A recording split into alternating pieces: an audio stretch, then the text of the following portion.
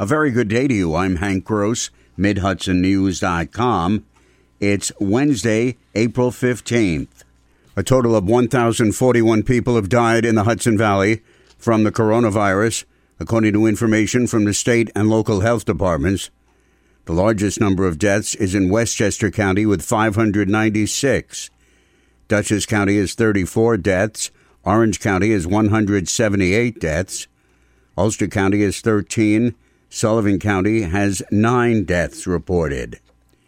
The $2 trillion federal stimulus bill approved in Washington late last month provided no direct aid for most of the counties in the state, including those in the Mid-Hudson.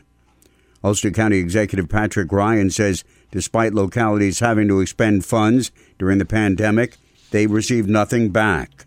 In that bill, the funding, federal funding, only goes to municipalities, counties and towns and so on, over 500,000 residents.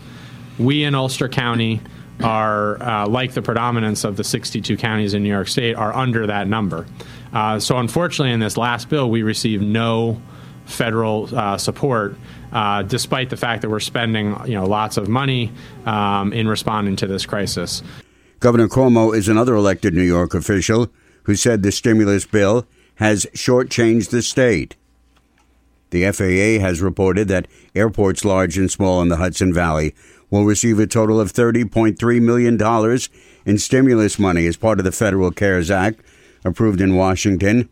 The funding will be used to enhance unemployment benefits and pandemic unemployment assistance for New Yorkers. The airports include Joseph Y. Resnick in Ellenville, which will receive $30,000. Sky Acres in Millbrook will receive $69,000, as will Orange County Airport in Montgomery. Randall Airport in the town of Wallkill will get $1,000. Sullivan County International in Bethel will receive $30,000, as will Hudson Valley Regional in Wappinger. New York Stewart International Airport in Newburgh will get $6.4 million.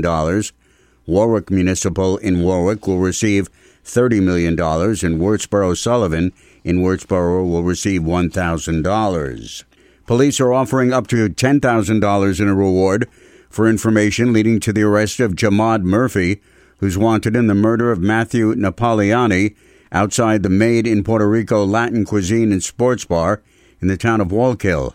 23-year-old Napoliani was shot on November 3, 2019, at the sports bar on Shutt Road Extension. Anyone with information about Murphy's whereabouts is asked to call the FBI or the state police at 845-344-5300. Murphy has ties to North Carolina and could be in that area. He's considered armed and dangerous. I'm Hank Gross, MidHudsonNews.com.